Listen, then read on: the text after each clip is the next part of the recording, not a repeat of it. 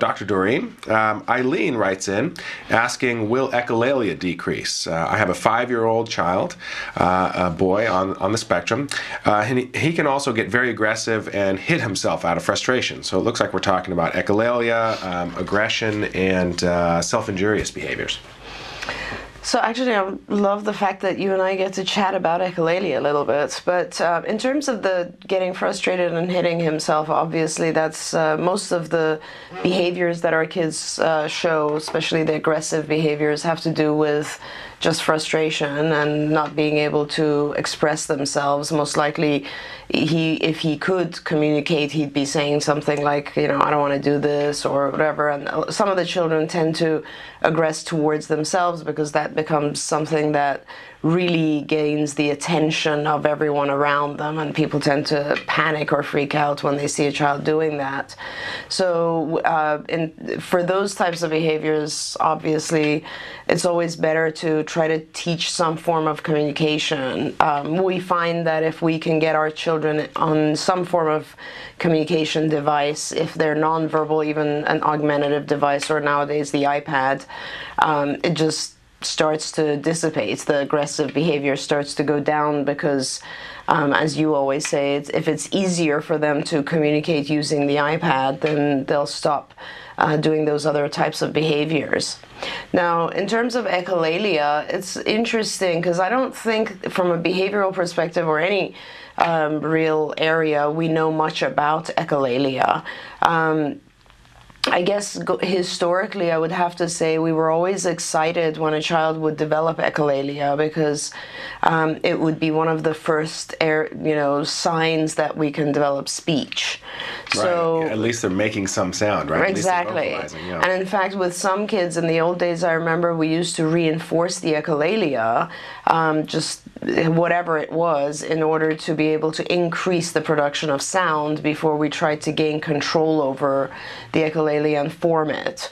So echolalia not only shows that the child can hear, but it more significantly shows that the child is imitating, and imitation is one of the very key precursors to all other skill development. So it's not a bad sign. However, it does have to come under control at some point. We call it SD control, or in other words, the child has to learn to control their imitation of sound so that it's functional and not just, let's say, self-stimulatory or repetitive and meaningless.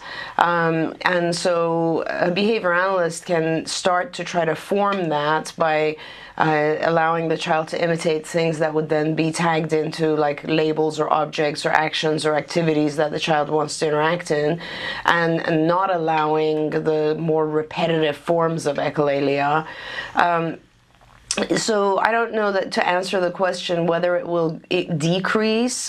I think in general most of the self-stimulatory behaviors tend to change and possibly decrease as the child gets older. Have you found that too, Jonathan? Well, certainly, yeah. It's been my observation, and I'm not sure actually how much research there is on this, but it's been my observation that as the kids gain more skills in their therapy programs, and as they progress and basically just have more stuff to do with their time, they have so many different other things they could be doing that stereotypy or repetitive behavior sort of almost becomes less valuable just because there's just so many other things they can do. Yeah, absolutely. But one thing I see all the time that really frustrates a lot of parents and teachers is that when the kid has a lot of downtime, quite honestly, when the kid's bored, the child might start to resort to echolalia or scripting videos or that kind of stuff. And it's kind of like, well, the kid should know that he's not supposed to do that, right? Like when we're in church or when we're waiting in line at the bank or when we're sitting in class, we should be listening to the teacher, right? We shouldn't be reciting our favorite video script. But let's think about the function, right? If the kid's kind of bored and doesn't really have much else to do right then, what would you and I do? We'd probably space out and daydream, right? Right. And maybe he's not so good at that or hasn't learned how to do that yet, so it kind of makes sense that he's going to say things out loud to entertain himself. Absolutely. And I think that's a really good point because we all daydream, and really the only difference is that you're thinking versus saying. Right. And a lot of our kids don't really know the difference of how to do that. I mean, I could, theoretically, you could take this back into the whole theory of mind thing, and the kids are not aware of. This is also why they're not embarrassed by it, and parents are embarrassed if the child's echolalic, let's say in a church setting or something, and the child's completely unaware of the fact that everybody else is listening or looking. And that goes back to the lack of theory of mind, not being aware of the fact that other people are trying to pay attention to the sermon or whatever else is going on. And doesn't that happen too with typically developing children, just at a younger age, right? Before they learn how to conceal things or lie, they'll say lies out loud, or they'll say what they're thinking out loud, right? Even though that's not going to work because, Right, absolutely. And it's just a matter of, in typical development, I think we become very much aware of other people's reactions around age 4 or something. And that is when the, beginning areas of theory of mind start to develop as well. And with our kids, sometimes that just doesn't happen unless they're taught to become aware.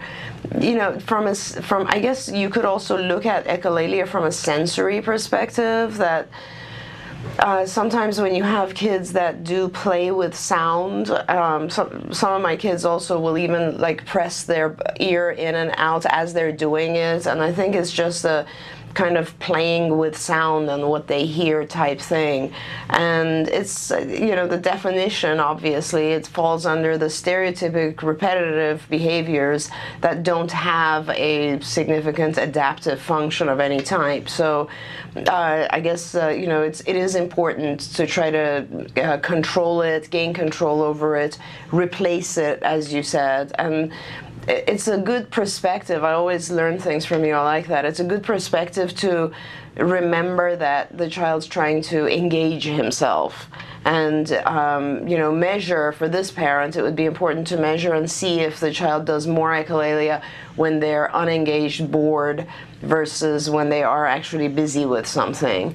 And so that would prove that the function is possibly just trying to engage himself or herself, and then you really want to try to keep the child busy with something more adaptive. Mm-hmm. And it would be a tough thing to directly measure, but I'm really interested in even creating treatments or lesson plans where we intentionally prompt the kid to engage in their stereotypy, but just in their head, quote unquote. So, all right, dude, it's not appropriate to talk about this stuff out loud, but how about just thinking about it? That's what you and I would do. Actually, we have a lesson in the cognitive curriculum called Think versus Say, and it does focus on that aspect of when you can think something in your head. And I just think for our kids, it's a very abstract concept, and it's really hard for them when they're young to understand that concept, because we do all have a voice in our heads, and it's just difficult to differentiate. Right. Yeah. And one thing that I always have to emphasize is the importance of practice. So in typical development, I'm guessing that typically developing kids maybe get punished once or twice for saying something out loud that they shouldn't have, that they should just be thinking, like they tell off their teacher or their parent or something. That's so true. And then just from 1 or 2 punishments, they figure out, I better just think that, right? No, that's Whereas our kids might require a lot of learning opportunities. And I'm not saying we should punish them, but we might need lots and lots of practice of, look, here's what it looks like to say it out loud. Here's what it looks like to think. Which one works better? Now try it again and again and again. Exactly. And again, it goes to,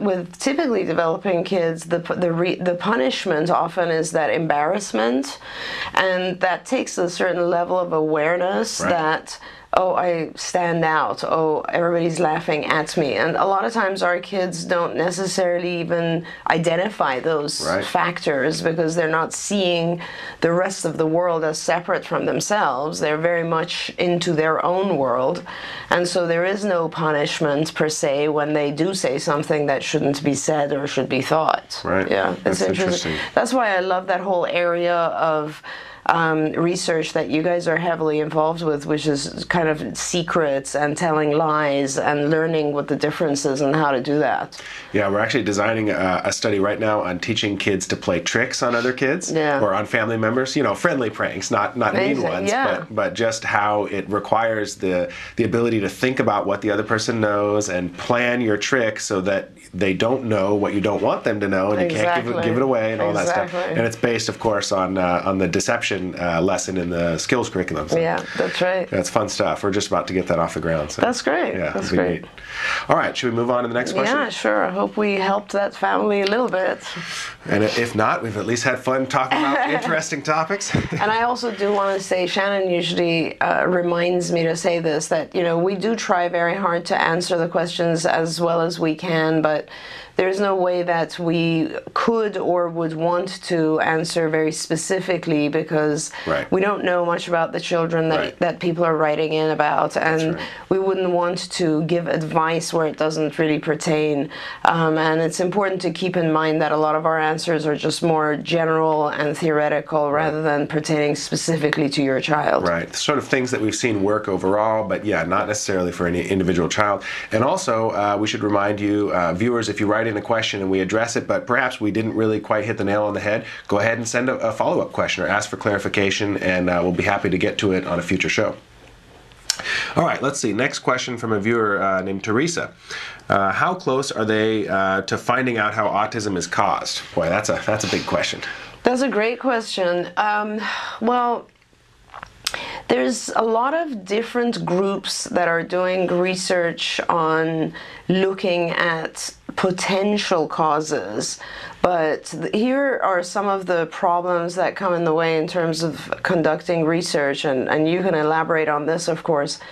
You know, when there are a million different factors, which there are in this case with autism, it's very hard to determine which one is actually causing various symptoms versus which factors are just correlated with the symptoms of autism. Now, with autism, we have a series of symptoms that have to do with just communication and, let's say, language delay. And then we have a series of symptoms that have to do with these social delays that we were just talking about, kind of not understanding other people's minds, not being able to, you know, see people as separate from yourself, even basic social delays like eye contact and so on.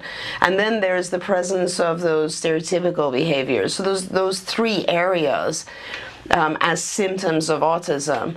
And in terms of research on what causes all three of those, really some very, very few, I think 6 or so genes have been identified that correlate to some aspect of autism.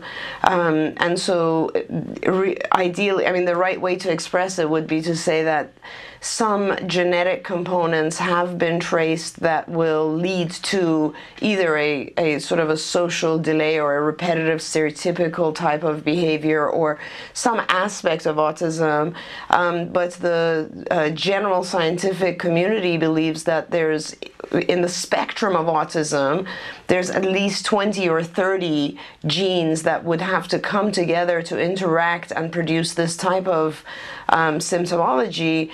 Not only that, but also that this whole gene pool would not necessarily be active on its own, and the belief is that some environmental trigger actually starts the process or produces those symptoms. And we've talked many times on this show before that there are too many environmental factors that could potentially come into play. With some children, it's pretty obvious that their delays were initiated after a certain period of growth. Like, those are the kids that we call sort of regressive. And with those children, you see that they've grown, developed typically up to a certain point in life, and then they've lost language or they've lost social skills. And so with some of those children, theories have come up about what could be the environmental factor that caused it. Some people believe that it had something to do with the child's vaccinations. Others say that it could be just exposure to things in our food and so on that the children are not digesting properly. Toxins in general. A lot of our kids seem to not be able to detoxify fast enough from metals in the environment and other types of toxins. So however, given that the spectrum is so huge, you have children on one end that are completely nonverbal, totally unable to in any way communicate or socialize, and on the other end of the spectrum you have children who are very high functioning, are communicating, their language is almost normal, but they have social deficits that set them apart. So given that there's this huge spectrum, and there's all these environmental factors that could trigger a variety of genetic problems, it's virtually impossible to say one thing or another is causing the entire spectrum. Yeah, it seems very unlikely that they're ever going to discover the one cause of autism, right? It's too complex of an issue. It really is. And I actually don't even think that there is one single cause.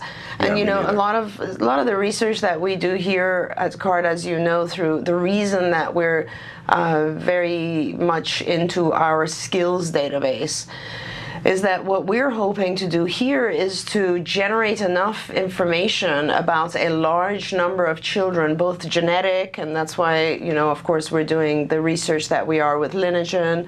And so our hope is that once we have a lot of genetic information as well as kind of phenotypic information about the child's demographics and their learning curve and their problem behaviors and all this, their symptoms essentially, that we're hoping that with that we would be able to start finding clusters which could be called phenotypes or subtypes of autism. And I think that has to be a first step. As you find these phenotypes, then you're kind of looking at smaller groups of kids and that are very similar in symptomology to each other, and it's much more of a homogeneous group. And then you can perhaps start to develop ideas about what caused it in those children versus another group.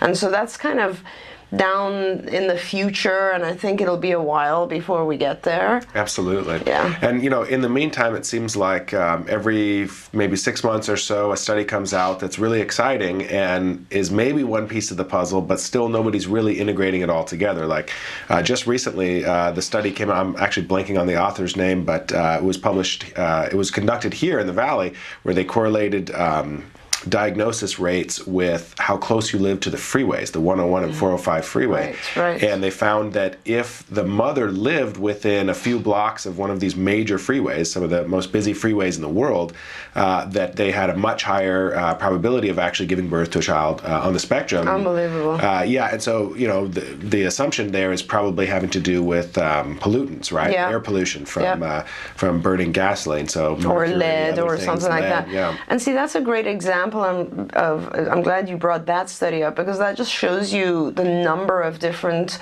things in the environment that could have a correlation. I mean, for any research group to now be able to go back and track not only the child's entire history and what they've been exposed to, but also what the mom has been exposed to, Right. it's almost impossible to do that, and so it's extremely difficult. I think, and you and I have discussed this as well, there are, even right now, there are some genetic disorders that are very similar. They resemble autism, and it would be interesting to kind of carve them out. And I think a lot of people are not aware of the fact that so many different genetic syndromes are so similar in their symptomology, and it would be important to say, okay, well, this is genetically what's leading to, let's say, Angelman's or one of the others, and write about those and separate them out, and then start to look at what's left and how can we phenotype the rest. Back in 94, I guess, when they came out with the current diagnostic manual, DSM-4, the concept was, the idea or the hope was to start subdividing. But it was a very kind of, I think a lot of scientists had gotten together, and clinicians as well, and they had come up with ideas about, well, it looks like there's a group that's called, Asperger's, and perhaps there's that group called the regressive group, and they tried to call that the disintegrative disorder. And so there were all these different kind of sub-classifications. Let's separate the higher functioning kids and call them PDD, NOS, and so on. And it didn't really work out very well, I think, because autism was already pretty much on the rise in '94, and so a lot of us who were doing diagnostic work back then, nobody really went back to re-diagnose their children as disintegrative disorder versus autism, especially because the fear was that by doing that we would be affecting the child's funding. Right. You know, a lot of the funding agencies were not really recognizing, let's say, childhood disintegrative disorder. Most people haven't even heard of that. Yeah. And it is definitely one of the autism spectrum disorders. Now with the new DSM coming out next month, and I think next week actually on this show I'll do a review of the new diagnostic criteria. But with the new DSM-5 coming out, they've kind of gone in the exact opposite direction, which is sort of interesting. They've taken away all the subclassifications, and we don't even have the subclassification Asperger's or PDD-NOS anymore, and now it's just going to be called autism spectrum disorder. And instead of trying to subdivide it that way, they're just trying to, I guess, classify it according to severity level and, you know, kind of more of a qualitative basis rather than a quantitative differentiation. So we'll see how that works out. Yeah, it's interesting. Should be interesting. Should be an adventure. All right, let's take a look at our next question. And actually, this isn't a question. This is just a piece of great news that a viewer, Linda, wrote in. And, you know, one of the things that I love about Autism Live and about Shannon Penrod is she doesn't sugarcoat anything. It's the real honest truth. But at the same time, she talks about a lot of really heavy topics that are really challenging and really emotionally difficult for people. But at the same time, there's just a feeling of positivity, right, in the show of Autism Live, where if you watch Autism Live, you come away feeling a little bit better than you did when you started. Absolutely. Feeling a little bit stronger and a little bit more empowered. So I just love the fact that somebody wrote in just with some great news. Doesn't want any help, just wants to let us know about something great that happened. So let's take a look. So Linda writes, I don't have a question, but some great news. My 16-year-old daughter has Asperger's, and we were just informed by her guidance counselor that she will have enough credits to graduate 6 months earlier next year. We're so proud of her. So that's awesome. Yeah, someone that's doing terrific. great in high school. Congratulations. That's terrific. Very nice to hear. Congratulations, Linda. All right, let's take a look at the next question. Melanie writes in, what's the best way to help my 5-year-old nonverbal child understand what the toilet is for? When I sit him on the potty every 15 minutes, he looks at me like I've lost my mind. That's great. I love that. My poor husband has demonstrated more times than he cares to admit. That's awesome. So potty training is a continuing challenge, right? We get these questions frequently. Yeah, and yet what's interesting is that, like, from a behavioral perspective, it actually tends to be one of the easier things that we deal with. And I always say that to parents who come in for intake and they're so overwhelmed with the concept of potty training. It doesn't quite work with modeling. And I think, if I'm not wrong, the best procedure still we use, and I know a lot of people in the field uses the Fox and Azrin procedure, and believe it or not, that procedure has been in place for over, I would say, 30 years at least, because that was the first that I learned.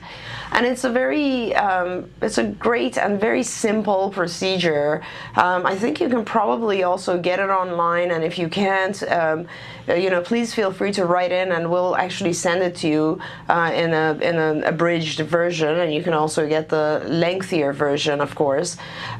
Essentially, the procedure is you, first of all, you, and this depends, is this a girl or a boy, did they say? It doesn't really matter. Say. I mean, at this point, you essentially... Oh, boy, yeah, boy. Yeah, so what you're doing is you start, it's kind of a reverse shaping procedure. So you start by spending a lot of time in the toilet with the child sitting on the toilet and with shorter periods of time off the toilet. And the reason you're doing that is so that the child actually does void and does gain a ton of reinforcers for voiding in the toilet. And if you stay on the toilet long enough and you're drinking a lot of liquids during that day, you know, eventually you're going to have to void.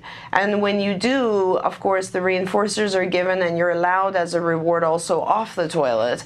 And over the course of a few days, and as the child gets more and more successful with this, the schedule kind of reverses, so that you are now just on a time frame of going to the toilet, maybe sitting there for 3-5 minutes, and then the rest of the time you're free and running around. And so it's kind of a reverse shaping procedure. It is really successful, pretty straightforward, and we used to do this procedure when we were students at UCLA, so it isn't something that's very hard. I think it works the easiest with children the younger they are, maybe 3 or so, 2 or 3. Obviously at that point the child, you would remove the diapers or underwear the whole day that you're working on this. I think part of the success of this is that you don't just do it as you're doing other things. You literally take 2 or 3 days off and do nothing else. You really focus on this, so the child, when they're running around the house and they don't have diapers on, they're going to feel a little bit uncomfortable about urinating, let's say, because they don't have a diaper on or underwear, and you will be able to tell when it's about to start and make sure that the child is successful. And just due to the reinforcers that they receive once they void in the toilet, the process, they get it. They start to understand that this is what I'm supposed to do. That's right. And of course, it's always important to emphasize it's all based on positive reinforcement. We want to make it fun, huge rewards that the child wouldn't have the opportunity to earn in any other way.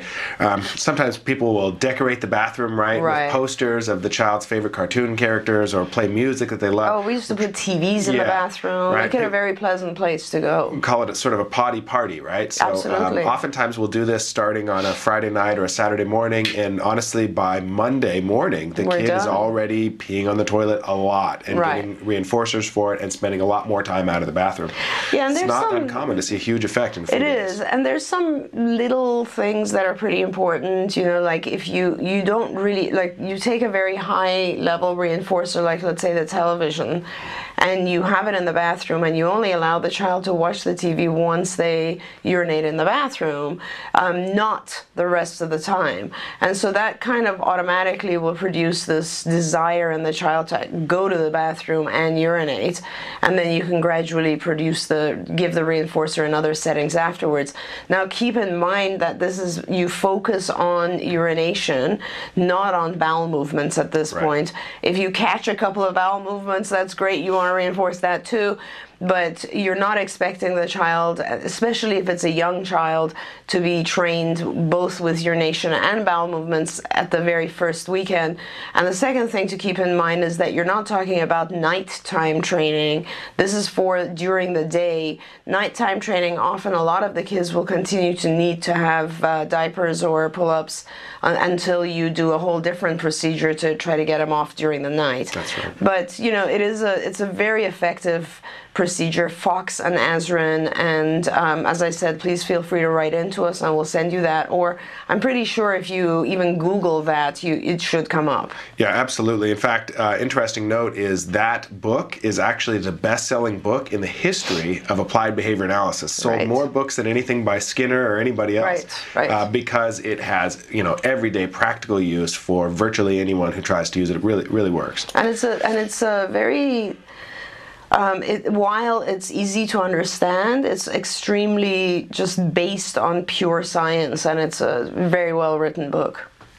One other thing that you already mentioned, but I want to reiterate because we've actually done a couple studies on this, is that you really do have to remove the diapers.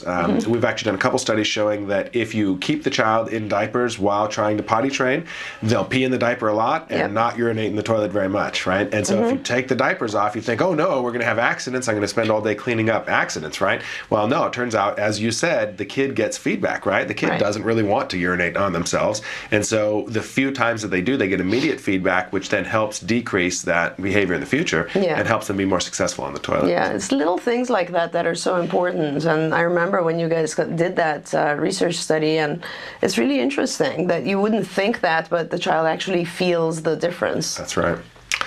All right, let's have a look at the next question from Stephen. I'm hearing on NPR that there's an untapped market for people with Asperger's.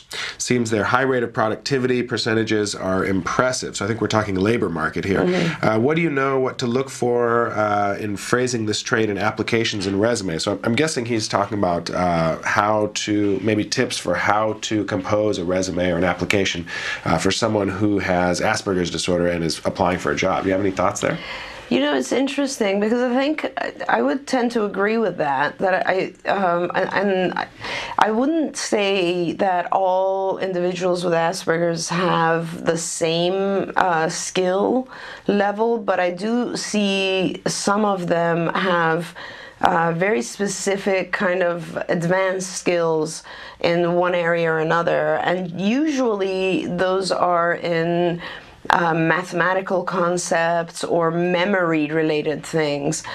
We used to have someone who had Asperger's and was here for a while and used to be in charge of benefits.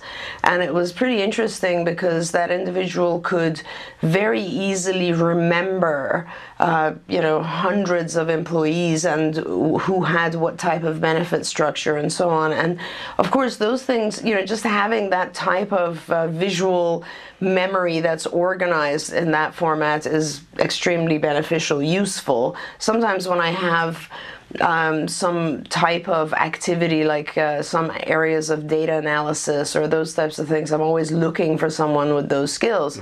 So I wouldn't necessarily tie it into just the label Asperger's on a resume, but I would make sure to say, has very acute memory skills or strong ability with mathematical concepts and those types of things, because of course in the normal population, the typical population, you also have individuals who have those specific skills. Right, and so it becomes less relevant whether or not you're on the spectrum, but simply do you have skills that the potential employer is going to value, and how do you sort of emphasize those in the resume? Absolutely, yeah.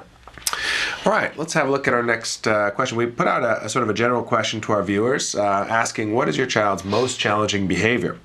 And we promised to talk about them on the show. So let's have a look at some of our viewers' contributions. Okay, one viewer writes in, arrogance.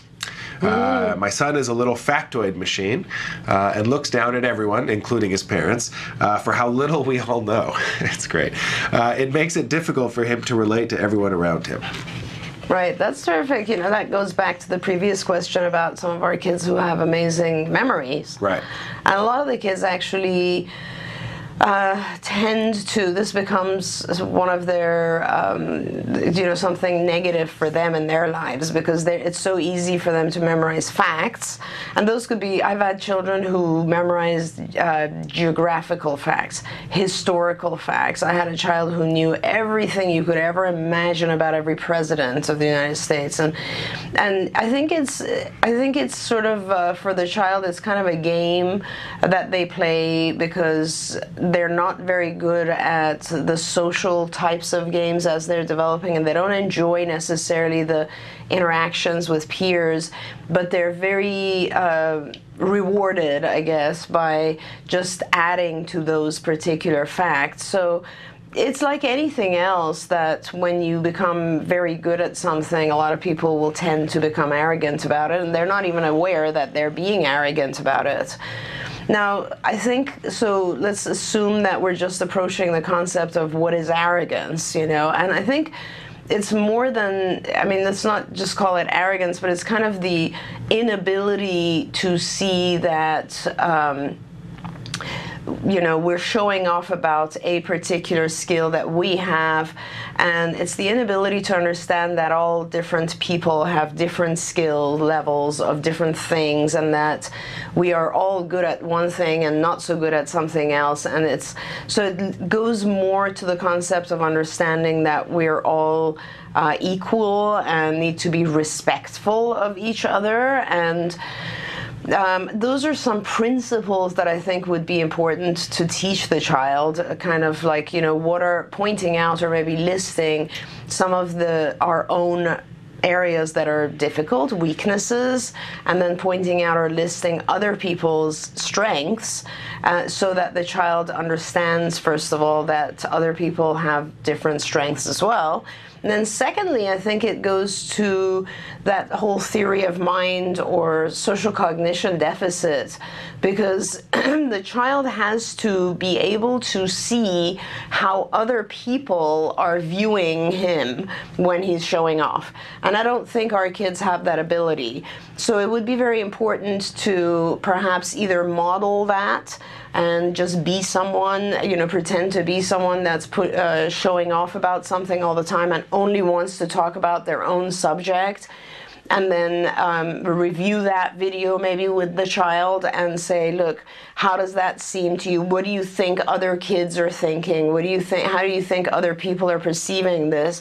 We do have a number of lessons in the skills curriculum that kind of go to this, because and it falls all under the cognition curriculum area, because it really does have to do with teaching the child to be aware of how other people are watching him or seeing him, and how that would lead to others not wanting to play, not wanting to interact.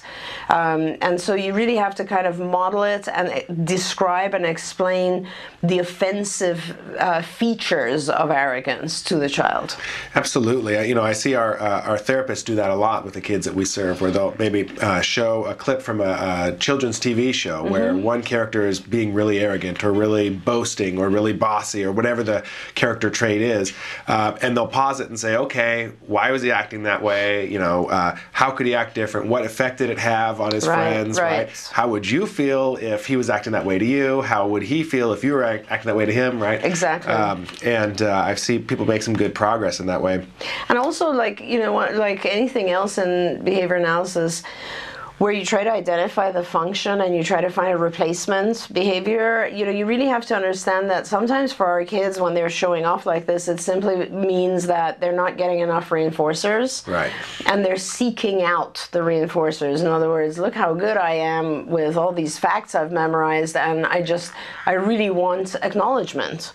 And so it would be important to give the child those same level of reinforcements, that attention, for maybe not showing off, or maybe pointing out the skills of other people. Like, you'd really want to find a more adaptive behavior, a more functional behavior. Could be a completely contradictory behavior, which would be, every time you point out someone else's good points, then I'm going to really give you a lot of attention. And that would be important as well, because obviously we tend to show off when we have low self-esteem, or when we have not enough, we don't believe in ourselves. We want approval. Right? Exactly. And of course, as you mentioned, the whole functional approach to everything we do in ABA is reminding us, well, the kid's not wrong for having that function. So if the function is, I want approval, the kid's not wrong. Right. It's fine that the kid wants approval, right? And so our job as parents and as therapists and service providers is to figure out other ways, more appropriate ways for the kid to still get what he wants. So yeah, he should get a bunch of approval. Why not? He's smart. He's a great kid. Now let's figure out a more adaptive way to do it. Right. And, just going back to the exact language that this parent wrote about, sometimes our kids will also just tend to want to play that one game where they're good at it. And so you end up seeing kind of what I think the parent referred to as the rude portion of it, or the arrogant portion of it, because the child really only wants to engage in that. And if you're not engaging in that particular activity, then they'll throw a fit or not want to engage at all. And that's very important, is to really get the child to be able to engage in other activities. We actually years and years ago started to measure even just the conversation. When kids are limited in their scope, they will have 5-10 exchanges of conversation if it's on a topic that they're good with, versus a topic that they're not really good at, and then the conversation drops to maybe one or two exchanges. And so, you'd have to reestablish and make sure that you're engaging in games where the child is good, but also other games where the child isn't so good, and then teach the child to really observe and point out and recognize other people's strengths in those games. Absolutely. Yeah. One other, and I guess we probably should move on to another question at some point, but this is an interesting question. It is. Because it's such a subtle thing, arrogance. It's not something we really actually talk about a lot in ABA treatment in autism, but it seems to me that a lot of times the difference between something that's appropriate socially and something that would be considered arrogant is very, very subtle. It's extremely very hard to define, subtle, right? And so it might require actually role-playing with a child and specifically prompting them to say it in a way that's arrogant and say, look, how does that sound? Okay. And then specifically prompting them to say it in a way that's polite. Even the exact same words sometimes could be said with a different tone of voice and a different facial expression and have a completely different effect on your peers. Right? Absolutely right. And it's going to require practice and video modeling and role playing, and it's going to require lots of feedback. It's not just, you don't just tell the kid and then expect that, I guess he should get it now, right? That's not how learning works. Absolutely. And the opposite, I guess, of arrogance is humility. And years and years ago, I remember, I think it was a parent who had written into us and said something like, do you guys have a program, and then we developed this program, but do you guys have a program that teaches the kids to be more polite? And it was kind of interesting because you realize that typically developing kids go through a series of, failures and successes in life, and they learn sometimes, not always, but sometimes they learn politeness as a result of those failures, because they kind of, they learn when it's not appropriate to say something or how to say it. Just like you said, it's just the very, very subtle features of what is considered polite. Please have a seat versus sit down, for instance. And so we did put a whole program in, which is called politeness. But I find that a lot of with autism, with our kids, it's one thing to go ahead and try to teach them the content of what's considered to be humility and politeness. It's another thing to teach them the features of it, just like you said, kind of the way you say it, when you say it, all of that. And then it's another thing to teach them just to inhibit their own,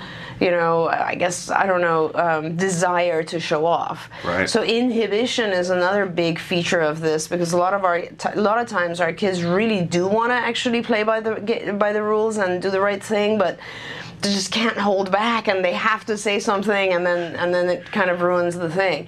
So it is a step by step. It's a very complex thing to teach, and I would say if you're at this level, if your child is at that level, you would really benefit from both the cognition and executive functioning areas of the skills curriculum, which is the CARD curriculum, because there's a lot that goes into getting a child to the point where they're fully aware of their environment and other people. And you really do need to kind of teach some of the basic steps before you start to approach just a very abstract concept like arrogance.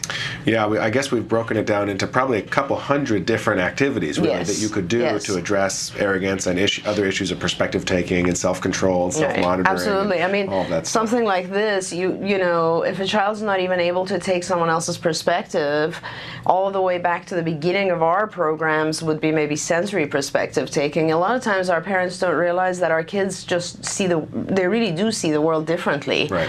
And they don't recognize that other people see things differently. So, that's why the cognition curriculum takes you through this whole area where we teach our kids first how to take someone else's sensory perspective. Like, in other words, what do you see versus what does he see? What do you hear and what does he? And then how does that influence your thoughts? Thinking, which is a whole area in cognition. And then how does that influence your beliefs? How does that influence your preferences? And those are big areas. And you have to kind of go step by step to understand all of those in order to realize, oh wait, other people have different preferences than I do. They don't like it when I'm showing off. I might enjoy it, but they're not really enjoying it, So it's a lot of work to do in that area. All right, let's move on to our next viewer question. Again, we're talking about challenging behaviors here. And the viewer writes in, my 6-year-old cousin / foster daughter, her defiance, obsession with the words poop and pee, and her other fixations. The fixating on poop and pee when talking about anything and everything and thinks it's funny drives me crazy. She's also so needy. If she could literally crawl up my womb, I think she would be happy. I can't do anything or say anything without her having to know or be a part of it, and I get no space, and she can't seem to get close enough to me. I know she is insecure, and I reassure her as much as possible. Right. So, right off the bat, the first thing that occurs to me, and I'm sure to you as well, is that she is attention seeking. She's attention seeking in multiple different ways. One way is that she wants to be involved in everything that you're doing because she wants your attention. And she's also attention seeking by saying things that particularly get a reaction out of you, like poop and pee. So, the very short response to this is you need to do two things. One is you need to not give attention for the things that you don't want to increase or continue.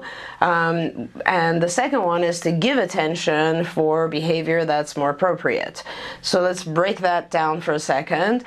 I'm pretty sure that it sounds like you're at a frustration level where when she says those words, you react. And your reaction, believe it or not, negative or positive, it doesn't matter, is what she's seeking. So you would have to really work on not reacting at all when she says those words. And that's really difficult, obviously, because when we start to ignore something and put it on extinction, what tends to happen is that it's called an extinction burst. So it'll get worse before it gets better, which, you really have to perhaps take some sedatives that day or be able to handle it for a little bit, because she will try to get the same reaction out of you, and she'll be kind of confused why she's not initially, and you have to write it out and make sure that she doesn't continue to get any kind of reaction out of you with those words. And ideally, if you could do this in sort of a closed environment where she's also not getting a reaction from other people when she says those words, maybe a day or two, it'll start to really go down when she spends a little bit of time and she notices that, oh, I'm not getting any kind of reaction out of this. At the same time, you do have to spend specific amounts of time, structured time, doing more appropriate adaptive types of activities where you do give her a lot of attention. Because again, remember, the function is she needs attention. She's doing whatever she can to get your attention. And the more you reject her, the more that's going to increase, because you're rejecting her is a form of attention. So, you really do need to have specific set structured activities with her where she's getting a ton of positive reinforcement and attention, and then when she says those types of things, you're not really responding or reacting to it. Do you have any thoughts on that as well? No, that's exactly what I was going to say too. Yeah. Really I mean, it's a tough situation, because it's going to be very hard for you to make sure she doesn't get attention on those words from other people. That's how it is, and people will be shocked or surprised, and that's why she's doing it. Right. Another thing that's worth pointing out to the viewers is when you live with a child or work with a child who does have kind of persistent, challenging behaviors, whether it's inappropriate language, whatever it is, you kind of have set up a history, sort of a way of interacting with them that's become normal for both of you, right? Yes. So it's normal for your child to push your buttons, and it's become normal for you to withstand it as much as you can, and then at some point you can't anymore, right? And so it's become normal for you to have anxiety about whether or not that behavior is going to happen. It's become normal for you to try to resist getting mad, and it's become normal for you to eventually snap, right? I mean, that's what happens. And so when you do start an effective behavioral intervention procedure, almost by definition, it shouldn't feel normal. It shouldn't feel natural. If it feels totally natural to you, then it's probably not much different from what you've already been doing, which isn't working, right? So the first day or two, as you're describing, it's going to be challenging, and it's not going to feel right. It's going to feel weird. But the number one thing too also is what some people call catching the kid being good. So like you were saying, lots and lots of positive attention when the behavior isn't happening. So if you know you're going to be hanging out with your daughter for an hour, probably what you're doing now is worrying about when the next time is that she's going to say the inappropriate language or do something annoying and be all over you. The best thing to do is at the beginning of that hour is start thinking immediately, how can I catch her being good and give her some attention? So don't wait, don't be reactive, right? Be proactive. Don't wait until your kid starts to do the thing you don't want them to do. Try to catch them before they've started that and give them what they want, right? While they're being good. And that can really go a long ways. Definitely, and that's a really good point you're making there. And having said that, I just can't help but if you were a parent that I was working with, I would I guess the first thing that I would notice, rather than trying to alter the child's behavior, is that you really this parent really sounds worn out and just frustrated. I would really suggest some respite for yourself, because sometimes we get to a point where we're so irritated, we're so tired, we're so worn out that there is no way we can conduct these types of behavioral interventions. With behavioral interventions, you really need to be full of energy and very neutral. You can't be already kind of in a exhausted or in a kind of reactive stage. And I think that it would be the best solution, and it is an important thing, as Jonathan said. If you don't deal with this continues to be your mode of interacting with each other forever, and it only gets worse, really, with time and age. So I think the best solution at this point, if you can, is to possibly actually hire a behaviorist who can come in and intervene at least some of the time, some of the period of time, so that you have freedom to do some of your own things, so that you are not so reactive, not so overwhelmed or exhausted as well.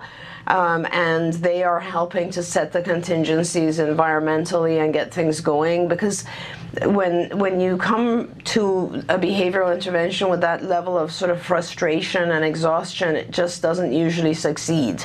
It is important really for yourself to also have that, and it's a very natural reaction, of course, and I want to make sure I say that we, even with typically developing kids, we get overwhelmed when they're all over us and constantly want our attention.